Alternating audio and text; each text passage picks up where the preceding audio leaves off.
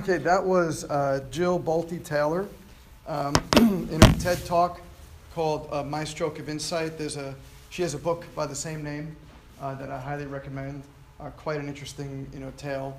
Excuse me. And the reason I bring this up in particular is because I think it sums up everything that we've talked about this whole quarter. If you heard some of the things that she was talking about during her probably one of the best TED Talks I've ever seen, she talks about life force, right? Here's a neuroanatomist PhD talking about life force, right? Here's a neuroanatomist PhD talking about being disconnected, right?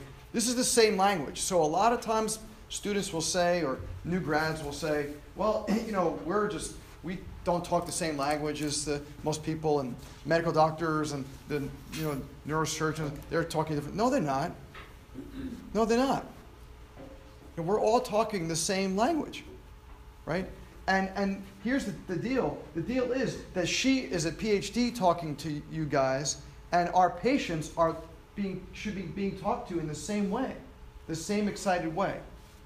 So as an example, we're seeing a new patient now, a young boy who has a bunch of different issues, and the mom brings the boy in last night, and he's just a very challenged child.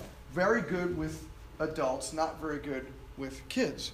And the big issue that I see with this boy is not the diagnosis that probably would be given to him by a typical pediatrician or a typical psychiatrist. The big problem is disconnection, just like she said. You see, because even though disconnection certainly can happen with something as god-awful as a stroke, disconnection can also happen with anybody at any time, including children.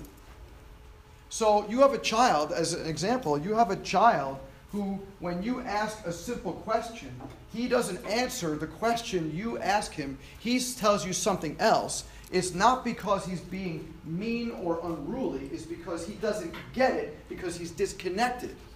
If you have a child who's behaving in certain ways that probably aren't the most ideal ways, it's not necessarily because the child is some tyrannical, evil kid who's got a mean streak in him that I hear from parents all the time. He's just got a mean streak.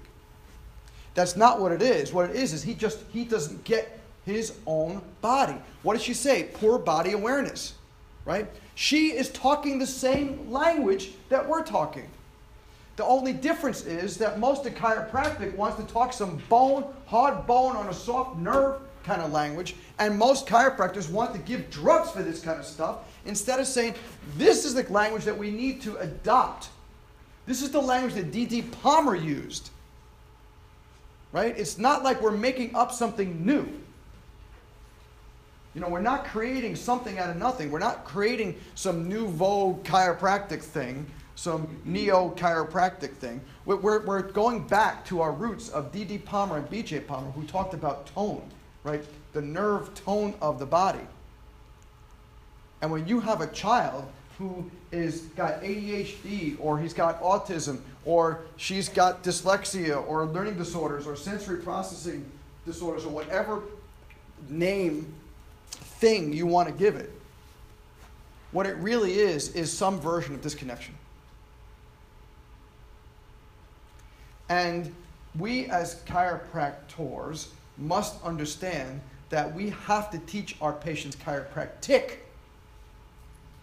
Because if we say to them, well, let's adjust the kid a couple of times and see how he does. How long did it say it took her to get herself back? 8 years. How long do you think it's going to take to reverse or change significantly a child who comes in with a diagnosis like ADHD or autism? You think it's going to take a few weeks? Now, once in a while, and you will read about these kind of things, once in a while, some amazing story will happen where a few adjustments or even an adjustment can cause miraculous changes instantaneously, which is absolutely lovely. But that is not typical. What's more than typical is it takes a whole long time to shift that boat.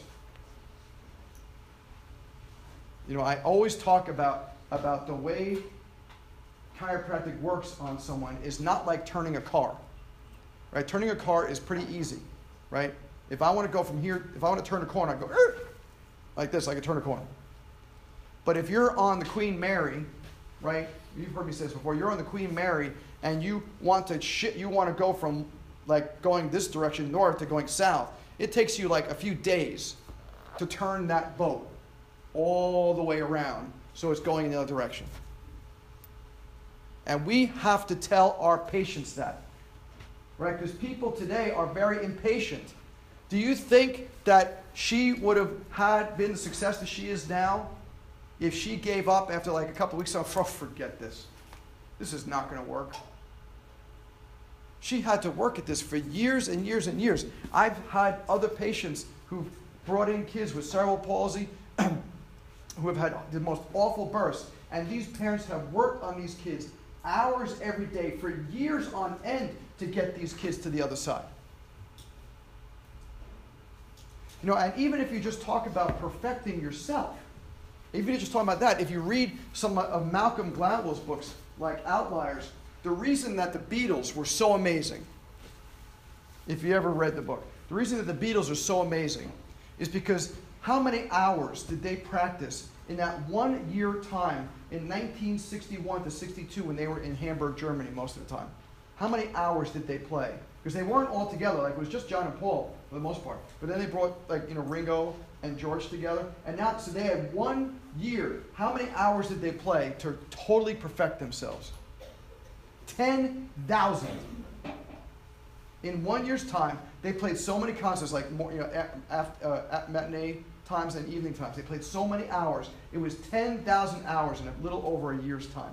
And that's why they got so good so quickly, because they put 10,000 hours into it. So what does that mean for you guys? How many hours have you really put into chiropractic so far? Really. And I don't mean sitting on your rear ends actually listening. I mean doing chiropractic, right? How many hours? Think about however long you've been in clinic and student clinic and adjusting wherever you should or shouldn't be adjusting, right? How many hours? Probably not a whole lot. You know? Maybe, I don't know, and I'm just throwing a guess at it, maybe 1,000 hours. Let's say it's 1,000 hours that you've had physical contact with patients in your entire time, palpating, adjusting, that kind of stuff, in all the different venues that you've had a chance to. Maybe it's 1,000 hours. So what does that mean? You want to graduate, and you say, well, how come I can't do this right away like this? I have interns say, how come I can't adjust like you? Because I have probably 500,000 hours of more than you do, right? And it's not because I'm older, it's because I've just been doing it longer. So, but you will have the same experience, but it's going to take some time. But here's the deal, is you got to practice this. This isn't something you just do when you have your hands on someone. Right? This is something you should be practicing over and over again. Do you know what that thrust is going to feel like? Right? When you're doing some sort of a thrust like this, or you're doing a thrust like this, or you're doing a thrust like this, do you know what that thrust should feel like on every different person? Because that's the hardest thing of all a chiropractic to get, is the thrust. It's easy to get the setup, right? You guys can make some gorgeous looking setup, right? But it's that thrust. What's that? That's where everybody gets messed up. But if you don't practice the thrust, and I don't mean on a person or a dog or something. I mean, if you don't practice even just the thrust like this, like, how are you getting good? How are you getting good at that thrust? Are you going to wait until you're on a person before you do it? You shouldn't. You should be thrusting. When I was in school, they said, you want to get really good, you should do 100 thrusts a day like this, 100 thrusts a day like this, 100 thrusts a day like this, 100 thrusts a day like this. And just thrust, thrust, thrust, thrust, thrust. Thrust on pillows and thrust on, chiropractic benches and thrust on speeders and thrust on everything. Because that is going to be the key to your adjustment. And how are you going to build those 10,000 hours? You're going to build it in part by thrusting on nothing, by thrusting on pillows and benches and speeders. Because when you graduate, you want to be a master. As good as you possibly can be. So when you are thinking about something like what she was talking about, when you're thinking about someone who was able to see the two different sides of her brain at the same time, right? And we need to now try to communicate this fact to our patients. That this is the key. How will your communication become, right? The way you're going to get really good at communicating is how? You're going to practice it. And just like practicing your adjusting, should you wait to practice your communication until you're actually with the patient? No, you should be writing out your scripts. What do you want to say during a new patient exam? What do you want to say during your report of findings? What things should you be saying during table talk? So that you are ready, right? Because this is completely up to you. Because I know when a patient comes into my office, the way I want to speak is what Dr. Sid used to call speaking with authority. And speaking with authority doesn't mean, it didn't happen just because I've been doing this for a long time. Speaking with authority happened because I practiced. I practiced adjusting, I practiced speaking, so that by the time it came to that person asking me a question, I was able to spit it out and it didn't stumble or fumble. And that's what people want. When people are coming to a doctor, what they want is their confidence. They want you to instill confidence. They want you to instill that maybe it's possible that my kid can get better. Maybe it's possible that I can get better. You want to instill confidence in these people. And that takes a lot of extra work.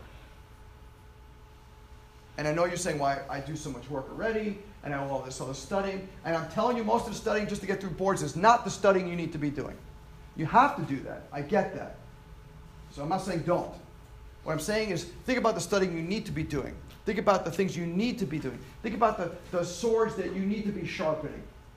That's what I want you to start thinking about. Is what do you really need to be working on?